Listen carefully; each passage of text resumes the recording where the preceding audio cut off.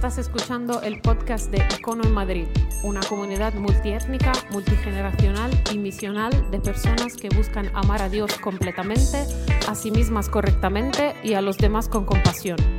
Este es el mensaje del pasado domingo. Así que vamos a tener una pequeña conversación y quizás espero que sea rápida. Vamos a tener una pequeña conversación que se llama Teografía y hoy es la segunda parte. ¿Cuántos estuviste la semana pasada? Ok, la mayoría.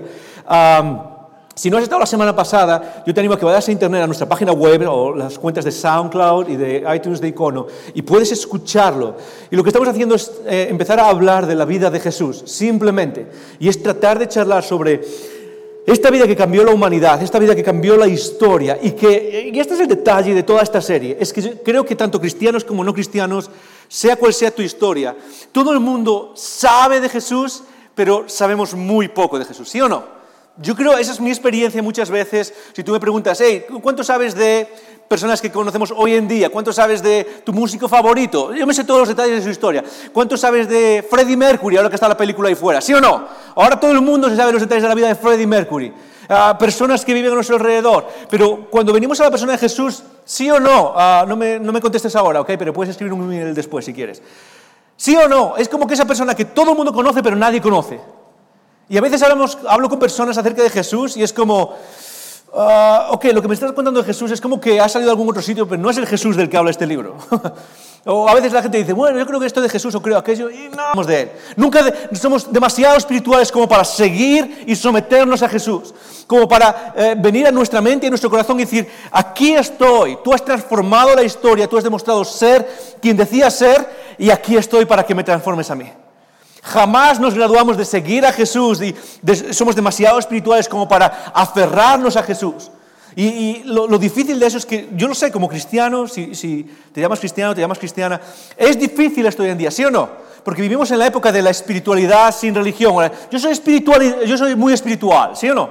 Pero cuando empezamos a hablar de Jesús es el mejor. Te voy a dar un consejo para estas Navidades. Si quieres romper la emoción de espíritu navideños, menciona a Jesús el día de Navidad.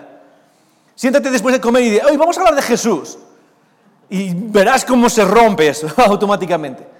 Y lo que quiero es que entremos juntos en esto. Y tanto si eres cristiano y si eres parte de esta comunidad y si consideras a Icono tu casa, como si no lo eres y si estás visitando hoy, lo que quiero es que tengamos la mente abierta.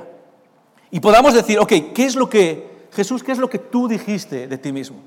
¿Qué es lo que tú contaste de ti mismo? Y dame el valor, la humildad de poder venir a ti y no tratar de imponer mis ideas sobre ti, sino poder decir, Dios, aquí estoy aunque duela. Jesús, aquí estoy aunque duela. Porque ese es el significado de la expresión seguir a Jesús. Seguir a Jesús. ¿Estás conmigo? Así que hoy vamos a seguir con esa conversación, introduciéndonos en esa conversación.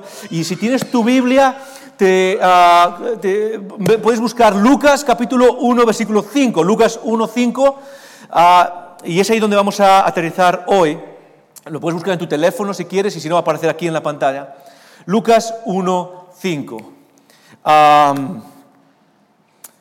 semana pasada nos quedamos con una idea y es que toda esta historia de Jesús a veces parece muy de cuento de hadas, parece muy una historia en el sentido de novela. Y la idea de Lucas de la semana pasada nos quedamos en que Jesús es ¿qué?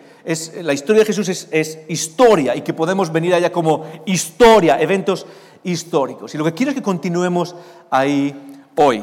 Antes de seguir ahí, como vamos a hacer en toda esta serie, todos los domingos, no lo hacemos en todas las series, pero todos los domingos de esta serie lo vamos a hacer, es que si tienes preguntas que salen durante esta conversación, preguntas relacionadas con lo que estamos hablando, ¿ok? Puedes enviarlas ¿a dónde? conecta.icono@gmail.com. Hazme un favor, saca tu teléfono móvil. Podemos sacar el teléfono móvil. Sácalo, levántalo.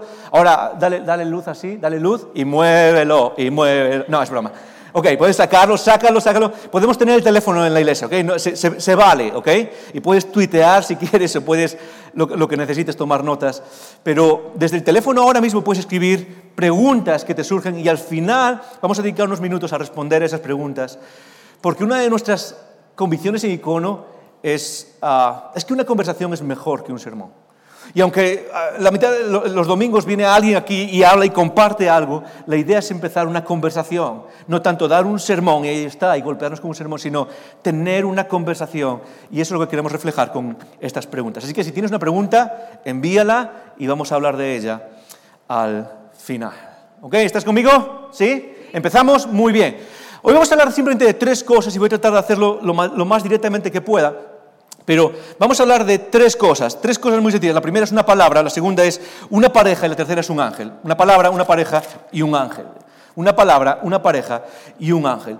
Y esta es la idea de todo lo que vamos a hablar. ¿Alguna vez te has sentido frustrado, frustrada, porque parece que Dios no está haciendo nada? ¿Alguna vez te has sentido así? Puedes levantar la mano así si quieres un poquito. Ok, más o menos. En tu vida personal seguramente te has sentido frustrado, frustrada, porque parece que Dios no está haciendo nada. De hecho, yo creo que la mayoría, si nos paramos un segundo, incluso aquellos que somos más místicos, hay personas que tienen tendencias más místicas, más de experiencias espirituales, tienden a sentir que a veces Dios parece que no está haciendo nada. Una de mis místicas favoritas, que se llama Teresa de Ávila, y si no habéis visitado el lugar donde fundó su convento en Medina, sí, se llama Medina, creo que es Medina, sí. Podéis visitarlo y es increíble, y incluso haya luchado con la idea de ¿qué está haciendo Dios? Y parece que Dios no está haciendo nada. ¿Sí o no? Todos luchamos. Pero no solo a nivel personal. ¿Cuántos lucháis cuando miramos ahí fuera nuestra sociedad, nuestra ciudad, al país en el que vivimos, al mundo en el que vivimos, y vemos las noticias, y nosotros venimos con nuestra fe y creemos que Dios es un Dios que actúa? No somos deístas. La palabra deístas significa alguien que cree que Dios creó todo esto y luego se apartó, y luego ya todo esto sigue su curso de manera aislada de Dios. No somos deístas. Somos personas que creen que Jesús, que nuestro Dios, que Jehová y Jesús intervienen en este mundo, ¿sí o no? Y por medio de su Espíritu. ¿Cuántos sentimos muchas veces, ¿dónde está? Porque parece que no está por ningún sitio, ¿sí o no? Parece que no está pasando nada. Y Dios, tú prometiste salvar a la humanidad y esto parece que va de mal en peor. Y Dios, tú prometiste 1000 cosas y aquí parece que no estás por ningún sitio y tenemos que aferrarnos a la fe y decir, ok, yo creo esto, pero en mi experiencia diaria, tanto personal como del mundo en el que vivo, parece que no está pasando absolutamente nada. Y que Dios está dormido, ¿sí o no? O que Dios está haciendo otras cosas. Y lo que vamos a ver es que Lucas, antes de llevarnos a la vida de Jesús, va a tratar esa idea precisamente. Empieza a introducirnos en una idea del movimiento de Dios. Y esta es la idea que quiero compartir por si te quedas dormido o si te quedas dormida, ¿ok? Esta es la idea, es que aunque Dios parece que está en silencio, Él nunca deja de actuar. Es que precisamente Dios actúa en silencio y muchas veces lo que hace es preparar cosas en silencio para bendecirnos después. Su bendición nunca viene antes de nuestra preparación. ¿Por qué? Porque si su bendición viene antes de nuestra preparación, nuestra tendencia natural es convertir esa bendición en idolatría y romper y estropear esa bendición. Por eso Dios prepara muchas veces el camino, viene el camino. ¿Para qué? Para que su bendición, que en términos generales se llama Jesús, esa es su bendición sobre nuestra vida. Jesús mismo, para que esa bendición sea entendida perfectamente. Dios, ¿qué es lo que querías hacer con nosotros por medio de esa bendición? Y Lucas lo que hace es introducirnos a una palabra, y quiero usar una palabra para tratar de explicar esto, que es una palabra que quizás conoces, sobre todo los que vienen de tradición católica. Si vienes de tradición católica, te va a sonar mucho esta palabra. Y esta palabra es, de adelante, la siguiente palabra, por favor. Eso es, Adviento. ¿Cuántos os suena esta palabra? Adviento, Adviento. ¿Cuántos usáis el calendario de Adviento? Ok, yo uso el calendario de Adviento del Lidl, porque cuesta 50 céntimos, ¿ok? Y a mis niñas les gusta el chocolate. Usamos el calendario de Adviento, y ese es el calendario que se usa para medir los días que pasan hasta la venida de Jesús.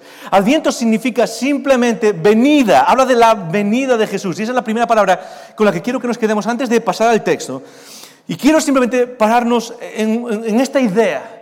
En esta idea, ¿por qué? Porque quiero que esta idea, aparte de ser muy romántica y estar bien en el sentido humano, y decir, wow, la época del Adviento es una época para meditar en la venida de Jesús, es una época para nuestra fe, podemos parar, podemos luchar con esta idea contra el consumismo natural de estas fechas, podemos entender qué es lo que está haciendo Dios cuando vino en un pesebre. Y es algo clave que podemos usar esto.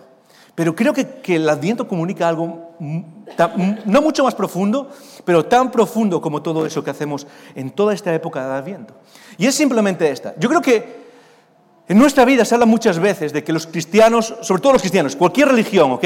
Pero sobre todo los cristianos, creemos en Dios y hay una idea que resume cómo el mundo ve a lo que creen los cristianos. Son estas ideas. Sígueme, es un poco raro lo que voy a decir ahora, pero trata de quedarte conmigo, ¿ok? Son estas ideas. Para para el mundo, Dios es el Dios ¿de qué? El Dios de los vacíos, es el Dios de los tapagujeros. Yo sé que no entendemos mucho. ¿Alguna vez has escuchado estas expresiones? El Dios de los vacíos, el Dios tapagujeros. ¿Alguien? ¿No? ¿Nadie? Perfecto, lo vas a escuchar de mí antes que del mundo. ¿Ok? Genial. En inglés se dice the God of the gaps. Voy a decir the gapes. Yo no sé qué significa eso. ¿Okay? The God of the gaps. Es el Dios de los vacíos. ¿Qué significa eso? Si alguna vez escuchas en YouTube alguno de los vídeos de los que se conocen como los nuevos ateos, el nuevo ateísmo, o muchas explicaciones científicas del mundo, lo que quiero decir es que las personas que creen en Dios como una hipótesis. Es el Dios de las hipótesis. ¿Y qué quiere decir eso? Quiere decir que muchas veces ellos dicen, los cristianos creéis en Dios como una explicación que metéis en los vacíos cuando no entendéis algo. Por ejemplo, en la antigüedad, había rayos y no sabíamos de dónde venían. Entonces, ¿qué es lo que hacemos? ¿Qué es lo que decimos? Dios crea los rayos, ¿sí o no? En la antigüedad venía una enfermedad y no entendíamos qué era. ¿Y qué es lo que hacemos? Metemos a Dios en esos vacíos explicativos de nuestra naturaleza, ¿sí o no? Y lo que ellos dicen es que nosotros creemos, ¿por qué? Porque necesitamos hipótesis para explicar el mundo. Y a continuación lo que suelen decir es, básicamente, hoy no necesitamos a Dios porque tenemos a la ciencia. ¿Sí? ¿Me estás siguiendo? ¿Estás conmigo? De hecho, cuando Napoleón encargó a un gran científico un estudio sobre la Tierra y sobre la realidad, y cuando le entregó a Napoleón ese estudio, Napoleón la primera pregunta que hizo, ¿sabes cuál es? Le dijo, ¿dónde está Dios en ese estudio? ¿Y cuál fue la respuesta del investigador? No necesitaba esa hipótesis. Napoleón no necesitaba esa hipótesis. Para mucha gente, los que creemos como el Dios de los vacíos. Es una hipótesis. Yo no entiendo cómo funciona el mundo, no entiendo qué es la muerte, no entiendo qué está pasando aquí y qué es lo que hago. Pongo a Dios en ese vacío para poder explicar el mundo y sentirme mejor conmigo mismo. Y la realidad es que el cristianismo, lo que nos está diciendo todo esto indirectamente, todo lo que vamos a leer, todo lo que vas a ver en las próximas semanas, es que yo no sé si otras religiones o otras personas pueden creerlo, me parece genial. Los cristianos no creemos en Dios por una hipótesis. Hay dos formas de conocer el mundo. Sígueme, yo sé que me estoy liando mucho, esto parece una clase de filosofía más que una reunión de domingo por la mañana, ¿ok? Hay dos formas de conocer o de dar sentido al mundo o de entender, de crear convicciones acerca del mundo. Una es por medio de hipótesis, ¿sí o no? Tú estás por Madrid y te encuentras con alguien con un acento diferente, no lo conoces, pero ¿qué es lo que haces? Creas una hipótesis. Esta persona viene de otro lugar distinto, ¿sí o no? Este acento no es de por aquí cerca, esta persona viene de lejos. Y creas una hipótesis, y está bien, la ciencia funciona así, necesitamos vivir de esa manera, necesitamos crear hipótesis. Pero hay otra forma, no es la única, hay otra forma de crear convicciones acerca de la realidad. ¿Sabes cuál es? Es que la realidad te golpea. Es que la realidad te da un tortazo en la cara. Y te dice, esto es lo que hay. Una forma es, yo escucho a alguien, creo la hipótesis. La otra es, me voy al aeropuerto, veo a la persona bajar y digo, mira, esta persona viene de otro lugar. No es una hipótesis, la realidad me está golpeando en la cara. Y lo que nos está enseñando Lucas es que esta idea de venir, la idea de Adviento, lo que nos enseña es que el cristianismo no simplemente cree en un Dios el Dios de los vacíos. Vosotros creéis porque no sabéis cómo explicar cómo se forman los rayos. Bueno, la ciencia lo va a explicar, no necesitamos a Dios. No. Lo que está haciendo Lucas es, hubo algo que golpeó a la humanidad. Y no es una hipótesis que tú pones ahí encima, es Jesús que golpeó a la humanidad y es algo que va más allá de hipótesis. De hecho, Lucas lo dice, aquello que hemos visto. Y Juan lo va a decir, lo que hemos visto, lo que hemos oído, lo que hemos palpado. No es una buena idea, no es una hipótesis. ¿Qué es? Es que el mundo, la realidad, un evento nos golpeó. Y luego puedes interpretarlo como quieras, pero es importante recordar que el Adviento nos recuerda una cosa. Nosotros no fuimos a Dios con una hipótesis, Él vino a nosotros como un ser humano. Nosotros no fuimos a Dios con una idea. El Dios de los cristianos no es el Dios de los filósofos. Y quizás estás aquí y dices, bueno, yo no puedo creer porque hoy en día la ciencia lo explica todo. Por supuesto que explica muchas cosas, pero eso no quita que Dios vino a este mundo en la forma de un ser humano y que eso golpeó a la humanidad en la cara y nos hizo despertar. Y lo que está contando Lucas y lo que vamos a ver ahora es cómo Dios entra en la humanidad. Y no se trata de simplemente decir, es que creo en una hipótesis o en aquella hipótesis. No, en realidad lo que creemos es un evento que vino y nos dio de cerca. Y eso lo cambia absolutamente todo. ¿Por qué? Porque la ciencia puede explicar miles de hipótesis, puede empezar a explicar cómo se forman los rayos, ya no necesitamos poner un Dios en el medio. Genial, me parece genial, por supuesto. La ciencia va a explicar que hay esto y aquello, y A, B y C. pero jamás puede quitar el hecho histórico de ¿qué? De que un ser humano nació y transformó la humanidad. Jamás nos va a quitar eso. Así que la primera idea es que en Adviento lo que celebramos, en estas fechas lo que celebramos no es qué bonita es nuestra idea, es Dios, cómo has venido a este mundo para transformarnos por medio de un hecho histórico, por medio de un hecho histórico, algo que sucedió, algo que es digno de investigar, algo que es digno de investigar. Y así empieza la historia, sigue la historia después de lo que leímos la semana pasada. Lucas, antes de pasar a Jesús, Lucas es el gran historiador. Lucas no escribe como un teólogo es alguien que piensa ideas acerca de Dios. Lucas escribe como un historiador. Lo que hace él es investigar eventos históricos.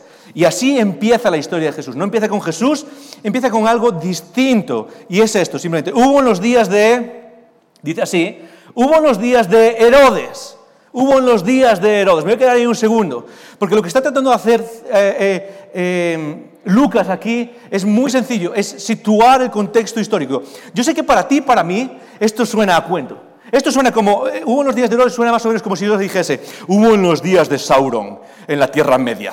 ¿Sí o no? No, suena así muchas veces. Cuando hablamos es como, hubo en los días de Harry Potter. Sí, suena así. Y de hecho hubo mucho tiempo en el que, sorpresa, sorpresa, no sabíamos ni si existía una persona que se llamaba Herodes. Y hubo personas que decían, a lo mejor no existe, a lo mejor sí existe, a lo mejor... Nadie sabe, esto seguramente es un cuento, porque nadie sabe si existió Herodes. Y hoy en día sabemos a ciencia cierta que Herodes fue una persona histórica. Y lo que hace Lucas es tratar de decirnos, esto no es eras una vez, hace mucho tiempo, en un lugar muy lejano. Lo que nos está diciendo es, esto pasó aquí entre nosotros. ¿Te acuerdas de Herodes? No hace mucho tiempo, en sus días. Esto es como si yo dijese, os voy a contar algo. Hubo en los días de Rajoy, ¿ok? Nadie quiere escuchar historias de Rajoy, yo lo sé. Perdonadme, ¿ok? No quería traerlo. Pero es exactamente esa idea. ¿Os acordáis cuando gobernaba Rajoy? Os voy a contar algo que pasó en aquel tiempo. Y eso lo que hace es situar lo que Dios está haciendo. ¿Por qué? Porque Herodes, la verdad es que era una persona, se puede llamar malvada, era una persona retorcida. Y en medio de eso, Lucas introduce una historia. En medio de los días de Herodes, rey de Judea, un sacerdote llamado Zacarías. En medio del poder político, en medio del poder retorcido político que domina el mundo y que muchas veces hace que nosotros nos sintamos como, ¡wow! ¿Qué vamos a hacer? Porque la política está mal, porque me está dominando y yo no sé qué va a pasar. En medio del mundo político donde parece que todo es un caos, y sí o no, puedes decirlo conmigo, ¿no parece que hoy es un caos igual? De repente Dios actúa a través de ¿qué? De un sacerdote llamado Zacarías. Y hay aquí dos personas que se mencionan. La primera es Zacarías, de la clase de Abías, y básicamente es una clase de sacerdotes, un linaje de sacerdotes, sus ancestros eran sacerdotes, y luego su mujer era de las hijas de Aarón, y se llamaba Elizabeth. Y aquí tenemos una pareja, ¿ok? Un matrimonio, que tiene una historia básicamente increíblemente espiritual, aferrada a Dios. De hecho, mira un momento su currículum, dice después de estas dos personas. Dice, ambos eran ¿qué? Justos delante de Dios. Y no sé si sabes, pero eso no se dice muchas veces en la Biblia de nadie. Pablo lo dice de sí también en Filipenses, dice, hey, si pudiese ser salvo por la ley, yo lo sería. Eran justos delante de Dios. ¿Puedes poner eso en tu currículum tú? Yo no sé, pero yo no podría. Y estas personas tienen historias increíbles de fidelidad a Dios. Y andaban irreprensiblemente en todos los mandamientos y ordenanzas del Señor. Lo que está diciendo estas personas tienen una historia increíble, y Dios va a usar una historia increíble desde el principio. No dice que eran, bueno, la verdad es que esto era un desastre, pero Dios los va a usar igual. A nosotros nos gustan esas historias, ¿sí o no? A nosotros nos gusta la historia de cuando viene alguien aquí y dice, yo era un desastre, pero Dios me cambió, ¿sí? Me encantaban las drogas y ahora ya me gustan menos. La verdad es que mi vida era un desastre y no sé, me gustaba cualquier depravación que tú quieras y ahora Dios me ha cambiado. ¿No nos gustan esas historias? Y a veces lo que necesitamos entender es que Dios usa historias que desde el principio son historias de personas entregadas a Él. A veces queremos tener esa historia radical de cómo Dios nos transforma. ¿Y sabes qué? Déjame decirte algo. Hay algo increíble en que tú puedas contar una historia donde Dios ha tratado contigo desde el principio. ¿Cuál es tu testimonio? Bueno, un día creí desde que tenía 5 años y aquí estoy. Y Dios me ha usado desde aquel tiempo.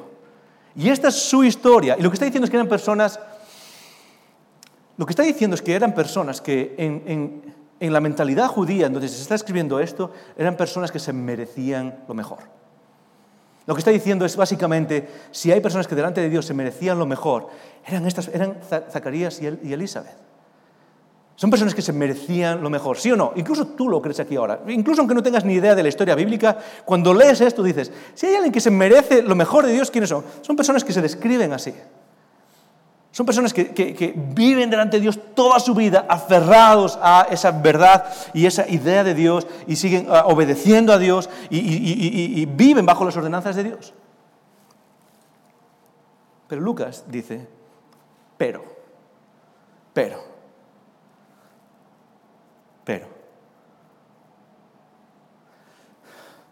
no tenían hijos. Hey, estas dos personas son increíbles, tienen una historia increíble, una historia de aferrarse a Dios. Pero no tenían hijos. Y lo cierto es que no tenían hijos es algo tremendamente dramático en la vida de estas personas. Yo sé que para muchos hoy en día, quizás tú estás aquí y sientes la carga quizás de no tener hijos.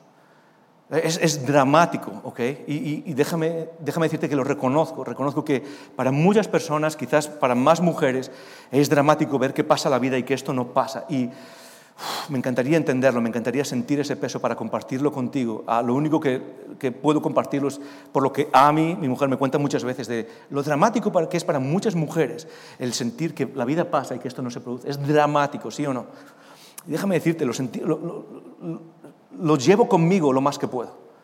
Cuando veo a alguien que pasa la vida, quizás decide no tener hijos, genial, pero hay otras personas que quieren y no pueden expresar eso y me carga, me duele y los llevo conmigo. Y es tremendamente profundo, tremendamente dramático.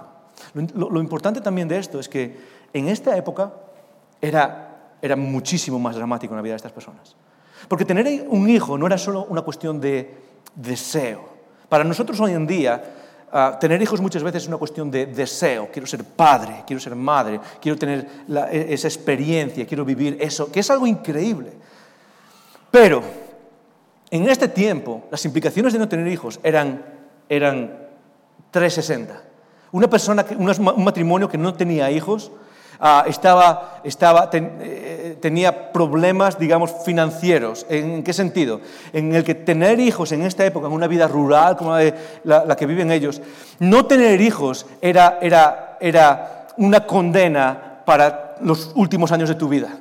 Hoy en día tú trabajas toda tu vida y tienes una pensión. En aquel tiempo no había sistema de pensiones. ¿Cuál era tu sistema de pensiones? Muy fácil, tenías hijos, y igual que tú cuidabas de ellos, luego ellos ¿qué? Cuidaban de ti. Y cuando llegaba el final de la vida, te asegurabas de que alguien podía cuidar de ti. No solo eso, sino que una persona que no tenía hijos, además, era etiquetada socialmente. Era una persona, no era alguien socialmente, ok, tu vida está bien. Y no solo socialmente, sino religiosamente. Cuando no tenías hijos, lo que se asumía es, hay un problema contigo, tú tienes un problema con Dios, Dios está castigándote por algo, lo has hecho mal, Dios está castigándote por algo. Eso es lo que se asumía en muchos casos. Así que el peso que llevan Elizabeth y Zacarías es enorme, es en todos los aspectos de su vida. Están cargando con esta idea, están cargando con el hecho de que no pueden tener hijos, que ya es difícil en sí, y todo lo demás que viene con eso. De hecho, sigue diciendo, porque Elizabeth era estéril y ambos eran, ¿qué? Ya de edad avanzada. La palabra edad avanzada en el idioma original expresa, no sabemos, pero expresa posiblemente un matrimonio que tenía ya más de 50 años. Más de 50 años. Así que piensa por un segundo en el drama. Piensa por un segundo en lo que está pasando aquí, porque lo que nos está contando es una historia bonita. Muchas veces la Navidad es, ¡hey, qué bonita es la Navidad! Y fíjate el pesebre y fíjate todo lo que está pasando. Y lo que nos está contando es la vida de un matrimonio que está quizás en su etapa oscura y no saben qué hacer y su vida está llegando al final y no tienen hijos y qué van a hacer. No es que haya a lo mejor no es que tengan, me va a tocar la lotería un día y mi vida ya está arreglada o no sé qué vamos a hacer. Y ahí están en la edad avanzada y está llegando ese momento donde todo parece que va mal. ¿Alguna vez te has sentido así? ¿Alguna vez te has sentido como... Dios, lo he hecho todo bien en mi vida. He sido, entre comillas, justo delante de ti, ¿sí o no? Pero mi vida no va como quería que fuese. Voy a decir algo que lo repito muchas veces, pero creo que es algo que necesitamos interiorizar, sobre todo aquellos que nos llamamos cristianos y que perseguimos la verdad, y es esta. Vivimos en un mundo caído, vivimos en un mundo pecaminoso y vivimos en un mundo injusto. El pecado no es simplemente robar bolis de la oficina, ¿ok? Ni intentar pagar menos impuestos o lo que sea que haga. No es, el pecado es un estado universal, es un estado del universo entero. Y eso lo que hace es que vivimos en un mundo injusto. Y muchas veces nos cuesta aceptar eso, porque vivimos con la misma mentalidad de, hey, si yo soy justo y hago todo, ¿por qué no me va bien en la vida? Y ¿sabes qué? Eso no es cristianismo, eso es karma. Y puede estar bien, ¿ok? A lo mejor pasa algunas veces. Pero vivimos en un mundo de, muchas veces, la vida es injusta. La vida es injusta. Y en medio de esa injusticia tenemos la oportunidad de decir, ok, Dios, yo confío en ti, o tenemos la oportunidad de patalear. Tenemos la oportunidad de decir, Dios, yo sé que estás haciendo algo aunque sea en silencio. Dios, yo sé que estás preparando algo y lo estás haciendo en silencio. O tenemos la oportunidad de patalear. Y lo que me encanta de esta historia es que ves a personas que quizás están pasando por un drama, que quizás están pasando por un momento súper difícil, por algo tremendamente complicado en sus vidas, quizás en esa etapa, no final, pero quizás en la etapa más avanzada de la vida, y sus vidas se ven como, ¿qué vamos a hacer? Y preocupados. Y lo que no saben, por lo menos hasta ahora, es que Dios está haciendo algo con ellos. ¿Puedo hacer una pregunta? ¿Cuántos nos gustaría ser parte de la historia de Dios como Elizabeth y Zacarías fueron? ¿A alguien le gustaría ser parte? ¿A alguien le gustaría decir, wow, a mí me encantaría ver mi nombre en la Biblia? ¿Sí o no? Dios, qué increíble. Déjame dejarte una idea contigo, ¿ok? A muchos nos gustaría, a muchos de nosotros nos querríamos jugar el papel que Zacarías y Elizabeth jugaron. ¿Sí o no? Muchos querríamos ver nuestro nombre en la Biblia. Dios, wow, tú me puedes usar. La realidad es esta, es que muy pocos firmaríamos para vivir la vida de frustración e injusticia que ellos estaban viviendo. A mí me encantaría vivir la historia y decir, estoy en el centro de lo que Dios... Piénsalo por un segundo, son los precursores del Mesías, son los precursores de Dios mismo, son los precursores de la salvación en la humanidad. ¿Quién no querría ver su nombre? ¡Wow! Estoy aquí y estoy viendo todo, mi nombre está ahí y estoy... Ahí adelante voy. ¿Cuántos firmaríamos por vivir una vida de injusticia? 50 años de injusticia. Porque piénsalo por un segundo lo que está pasando aquí. Una familia como esta familia que quiere tener hijos y que todo lo que significa lo que expliqué hace un momento, ¿cuánto crees que oraron por tener hijos? ¿Por cuánto tiempo crees que oraron por eso? ¿5 años? ¿7 años? ¿Quizás 30 años orando por eso? Si se casan con 17 años, quizás 32 años, 33 años orando por eso. ¿Puedes imaginarte la frustración y lo que significa orar por 33 años y sentir que Dios no está haciendo nada? Muchos querríamos estar ahí, pero pocos queremos vivir esa vida de injusticia. Es decir, Dios, dame 30 años de lo que tú quieras, yo quiero ser parte de esto. Dame 30 años de injusticias, yo quiero ser parte de esto. ¿Y qué es lo que hace Dios? Bueno, lo que hace Dios es que Zacarías, que era sacerdote, le toca, por suerte, echan a suertes, cada año echaban a suertes para que uno de los sacerdotes que vivía en una zona rural, es como un pastor de una zona rural donde había sinagogas y había más o menos 18.000 sacerdotes en la zona de Israel y le tocaba. Imagínate lo difícil que es que le toque a alguien, ¿okay? Y cada año era como, aquí vienen los sacerdotes, echa suerte, no me ha tocado a mí, me voy para casa otra vez, no, Elizabeth, no me ha tocado, ok, aquí voy otra vez, no me ha tocado. Y este año llega en ese momento y le tocan suerte hacer lo más importante que una vida de sacerdote podría ser, y es entrar en el lugar santo, entrar en ese lugar, a la presencia de Dios, en representación de todo el pueblo, entrar en ese lugar increíble. Y cuando entra, él tenía un guión, ¿ok? Pero algo pasa que se sale del guión. En el versículo 11 dice esto, en el versículo 11, y se le apareció a Zacarías, el sacerdote, que entra en el templo, y se le apareció, ¿qué? Un ángel. Zacarías entra y dice, ok, aquí está la lista de cosas que tienes que hacer. Tienes que entrar, ok, ya estoy dentro, y tienes que encender la luz, ok, enciendo la luz, aquí estoy dentro, y tienes que limpiar un poco esto, ok, lo limpio, y... ¿Dónde está el ángel? Es como que, ¿dónde está eso? Y hay un ángel ahí, y aparece un ángel que tiene un mensaje para él. Voy a pararme un segundo y voy a tratar de explicar. Para muchos de nosotros, quizás para ti, a mí me pasa algunas veces, pero quizás estás aquí, quizás es la primera vez que estás en un lugar cristiano, quizás estás simplemente haciéndote preguntas acerca de Jesús. Para muchos de nosotros, esta es la frase donde desconectamos. ¿Sí o no? Hey, un ángel, y apareció un ángel y tú dices, ok, aquí es donde empezamos a hablar de ángeles y de milagritos y ya está, yo aquí desconecto, ok. Lo de Herodes me parecía genial y lo de los sacerdotes, los templos, genial, pero cuando me empiezas a hablar de ángeles, ok, es como hablar de políticos honestos, ok. Es como, ¿dónde aparecen? No existen los ángeles. Y para muchos es el momento de desconectar y es la primera vez que se menciona un milagro y para nosotros es difícil, ¿por qué? ¿Por qué es difícil? Porque para muchos de nosotros es como que sentimos que está demasiado lejos, en otro lugar, y que para nosotros no pasan milagros de este tipo. ¿Alguna vez alguien ha visto un ángel alguna vez? ¿Alguien ha visto un ángel? ¿Hay alguien ahí fuera? ¿Estamos despiertos? ¿Alguien ha visto un ángel alguna vez? No, ¿verdad? Ok. Y lo que hacemos es, tratamos de entender qué pasa aquí, pero al mismo tiempo nos cuesta todo esto de los milagros. Y lo que quiero es pararme simplemente para recordarnos que muchas veces nos preguntamos, ¿son posibles los milagros? Lo que vamos a ver en las próximas semanas son milagros uno detrás de otro. Y quizás hay dos preguntas. La primera es, ¿de verdad pueden ocurrir los milagros? Y para eso podríamos tener una conversación entera sobre si pueden ocurrir los milagros. Si pueden ocurrir cosas como la aparición de un ángel. Pero déjame decirte esto es simplemente para retarte, ¿ok? Es para poner una pregunta en tu mente. Es posible que tengas un prejuicio en contra de los milagros, sin más. Porque en un mundo donde Dios es posible, el mundo de los milagros es lo normal. Es lo normal, los milagros.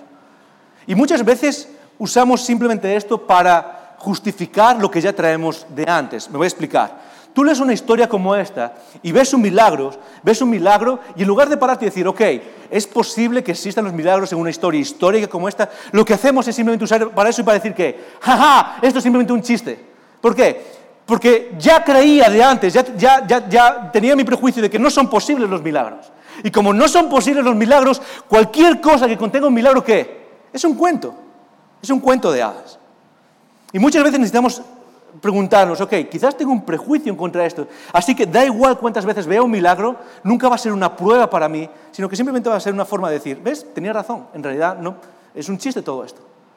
Y quizás es simplemente lo que traemos a la mesa en esta conversación ¿es qué? Es un prejuicio. Por otro lado,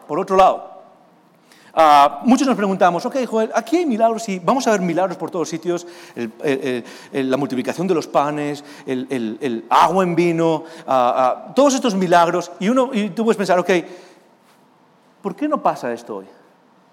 ¿Por qué no pasan los milagros? ¿Por qué no veo milagros hoy? ¿Alguna vez, vuelvo a preguntarlo, ok? A ver si me ayudáis. ¿Alguna vez has visto un ángel? No, podéis decir que no. No, ¿verdad? ¿Alguna vez has visto que se convierte el agua en vino en casa? Estás poniendo la jarra de agua y se convierte en vino. No, alguno dice, no, pero me gustaría. ¿Sí? ¿Alguna vez has visto que se multiplica el pan? No, al contrario, sobre todo si tienes hijos. No se multiplica, se divide, ¿ok? ¿Sí o no?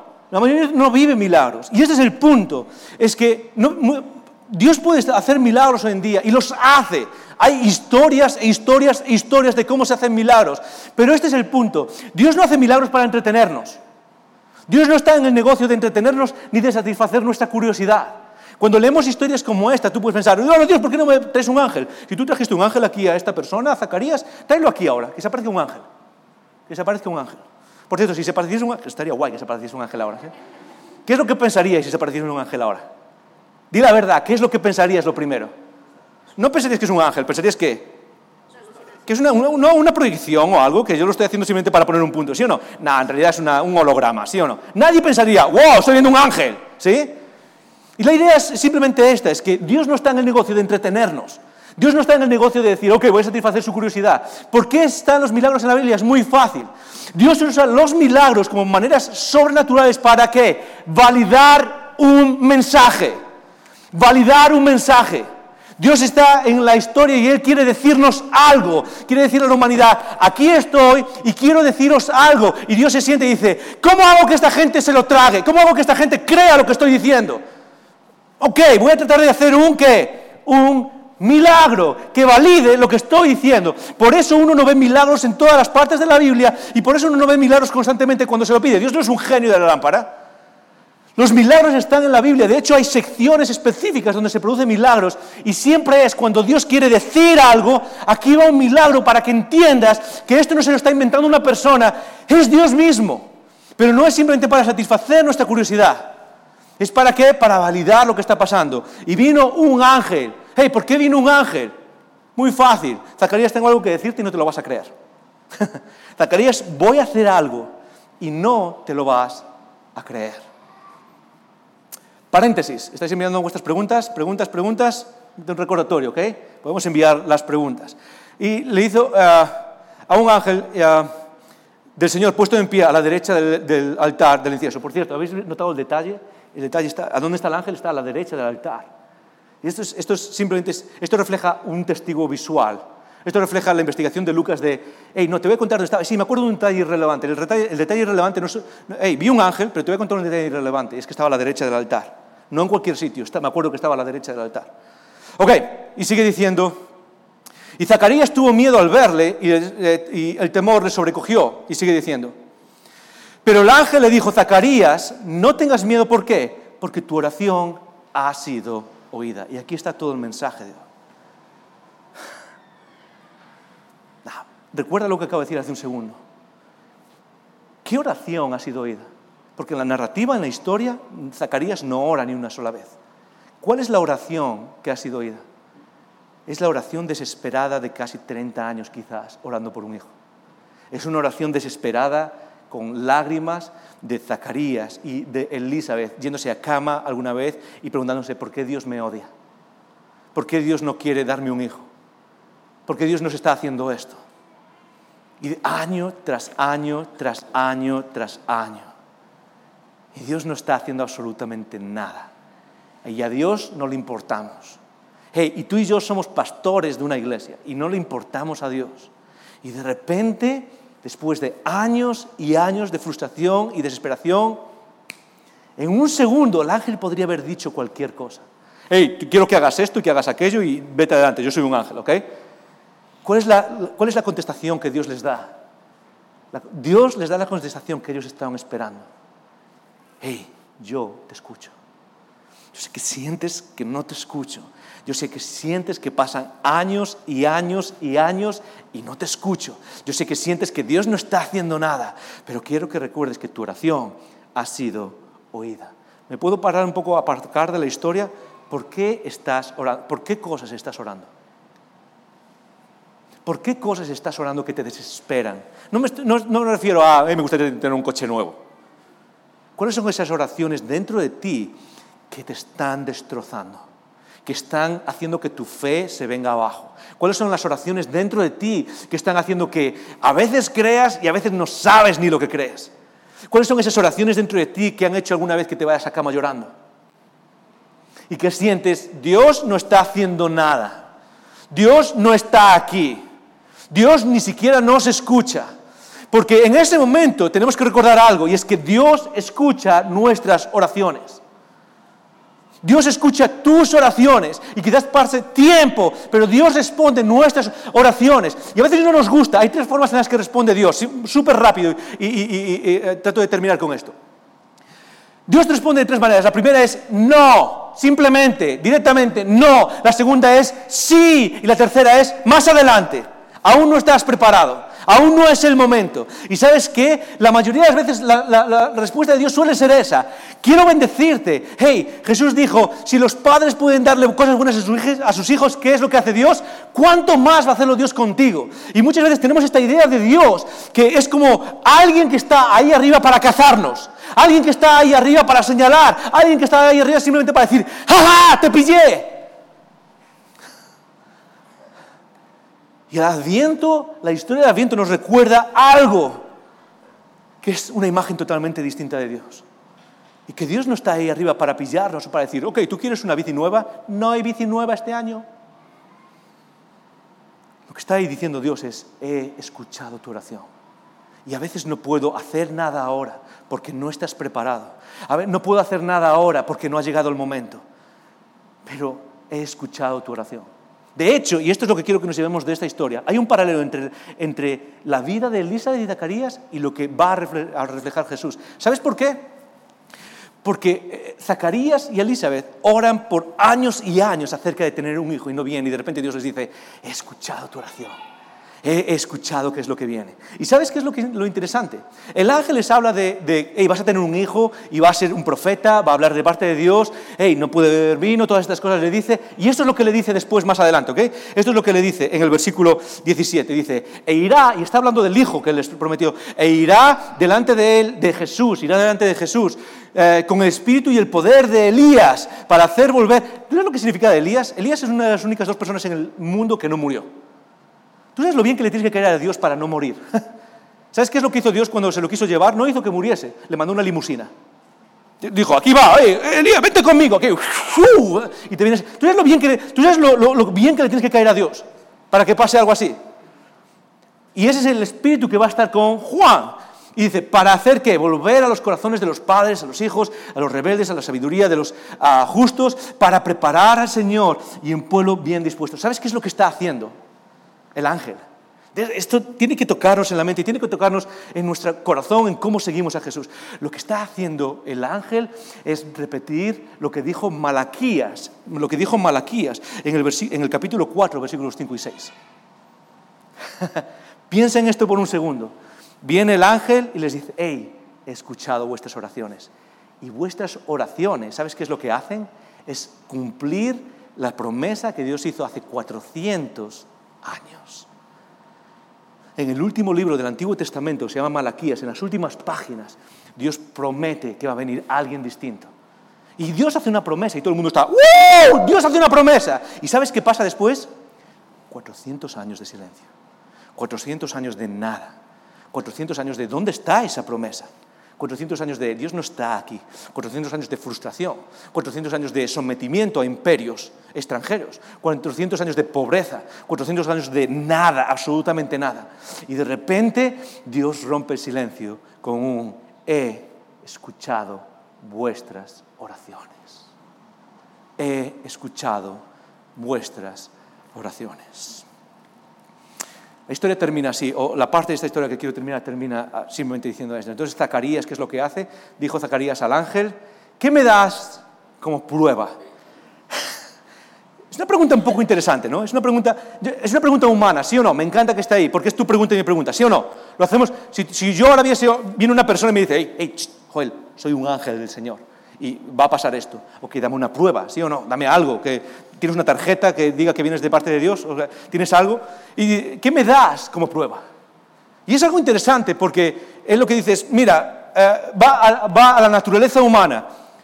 Yo ya soy viejo y mi mujer es ya mayor.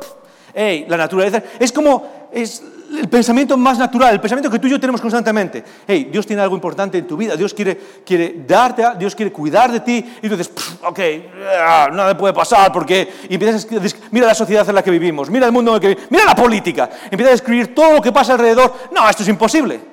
Y me encanta la respuesta del ángel. Yo no sé si tiene que darte vueltas la cabeza con esto, ¿ok? La respuesta del ángel es increíble. Respondió el ángel y dijo, yo soy Gabriel, que estoy delante de Dios. Y la respuesta del ángel es increíble porque va al corazón de, ¿cuál es tu problema, Zacarías? O sea, ¿qué más quieres? ¿Sabes que solo 2 ángeles se conocen por nombre? ¿Cuáles son? Gabriel y... Venga, ayúdame, Gabriel y... Miguel, Gabriel y Miguel. Y los 2 se dice que son altos en la jerarquía de los ángeles. De hecho, es posible que no haya ningún ángel más arriba. Y lo que dice es, hey, soy un ángel y no soy cualquier ángel. Estoy en la presencia de Dios constantemente. Estoy escuchando a Dios directamente. ¿Qué más quieres de prueba? ¿Qué te puedo traer? ¿Qué quieres? O sea, ¿qué más funciona? ¿Qué más puedo traer de prueba? Y lo que me llama la atención es que creo que esta es parte de nuestra naturaleza humana. ¿Alguna vez te has preguntado? Voy a hablar, quizás no eres cristiano y aquí quiero hacerte una pregunta. ¿Qué es lo que necesitaría hacer Dios para que tú le prestases atención? ¿Qué es lo que puede hacer? Quiero que venga aquí ahora. Ok, Jesús ya vino. Ok, check. ¿Qué es lo que quieres que haga? Quiero que me muestres su amor sacrificándose por mí. Ok, check, ya lo hizo también. ¿Qué más quieres que haga? No, estaría bien que alguien lo probase con un milagro grande. Por ejemplo, resucitar de los muertos. Ok. ¿Qué más quieres? ¿Qué más necesitas para prestar atención a Dios? ¿Qué más necesitas? Quizás toda la vida diciendo lo mismo, se te presenta un ángel y el ángel le dice, dame una prueba. ¿Me has visto? Ok, ¿te imaginas al ángel haciendo así con su brazo, pasando por el medio del cuerpo?